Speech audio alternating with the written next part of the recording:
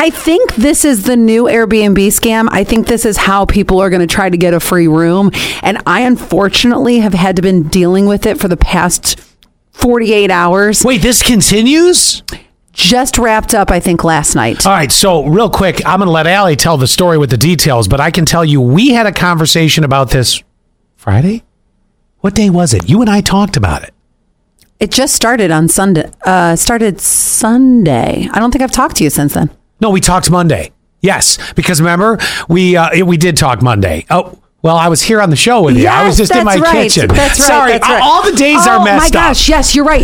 I was getting notifications from Airbnb support. You're right. We talked Monday. And I gave you some advice on how to respond. Okay. Tell the story. Okay, it started when on Sunday at let's say 1:00 in the morning, I'm sleeping. I wake up to a message. We would like to rent your place today through 4th of July. On Tuesday, is this availability okay? Now, the last minute thing is mind boggling to me, but I said yes. I said, I do have guests that are in there right now that requested a late checkout. So can you check in an hour later than usual? Yes, no problem. Now, they don't know this, but I just needed time to flip the house. Yeah. And I am so meticulous about cleaning my house that, everything gets cleaned. The mattress pad, the pillow covers, the whole, not just the pillow, not just the pillowcases, but the actual covers that go underneath as well. So anyway, while I'm waiting for their blankets and everything to dry, I'm in my house. I'm like, I got the time. I'm going to be even more meticulous. I'm wiping off fan blades. Oh, nice. Heat registers. I'm just going in hard. Anyway, they get there.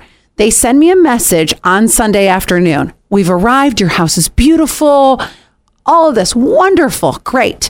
So this particular guest, I can tell who the worst guests are going to be when they message me 1,000 questions. Stupid questions like, do you have a soap pump in the kitchen? I wanted to be like, yeah, you idiot. Open your dang eyes, because I do. It's metal. It's attached to the sink. That's here or there. I'm just saying, it's going to be bad when they ask 1,000 questions. So anyway, the next morning I wake up at 4, like I always do, because I had to come to work on Monday. And it said that my guest had sent me an image at 12:30. And I open it. There's too many bugs in your house. We can't stay here, blah, blah, blah. So I respond with, I have a very beautiful back deck. Did you leave the door open while enjoying the back deck and bugs got in? Because y'all know, because we all live here and we're not stupid.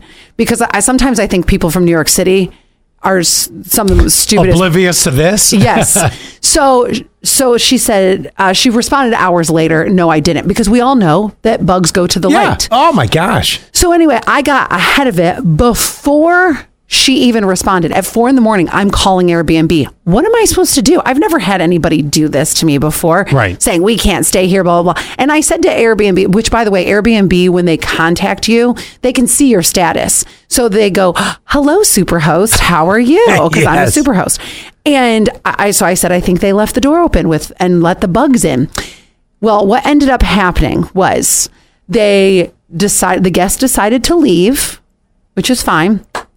Airbnb said they wanted a full refund. And I said, no, go look at my messages to them.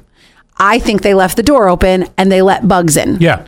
And they said, yep, okay, we can see that. That makes sense. I said, I will give them half back. I'll give them the night that they didn't stay here, of course. So we're going back and forth with them. But I needed them to check out first because I didn't want them to ruin my home. Yeah. And Airbnb said, yes, let's let them check out and then we'll figure it out from there. So then they disputed the refund. And then basically they said they'll only cover $47. That's all, or everything. But I only received $47. Here's what I think. I think that people make these small complaints They might just be driving through. They need a place to stay. Crash for a few hours. Exactly. I hadn't thought of that. That's a really good point. And I think that's how they try to get their free night or extremely discounted night because they only paid $47. Because I told you when we talked about it, I said, why don't you do this? Why don't you say there's a certain amount you will not refund because that is your time and all the cost it is to flip the house. Yes. So you might be giving back 2/3 of it. I see you started at half.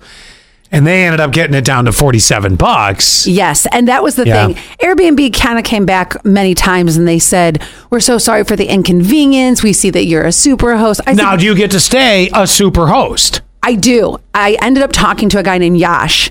And Yash. He told me, I said, what if they give me a bad review?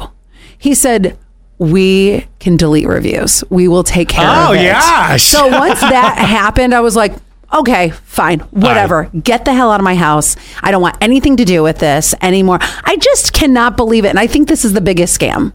You might be onto something. I don't know that it's going to happen all that often, but it's one of those things that you should be prepared for that could, if you do Airbnb or whatever, or you've just given people a great idea and screwed us all. So don't do that.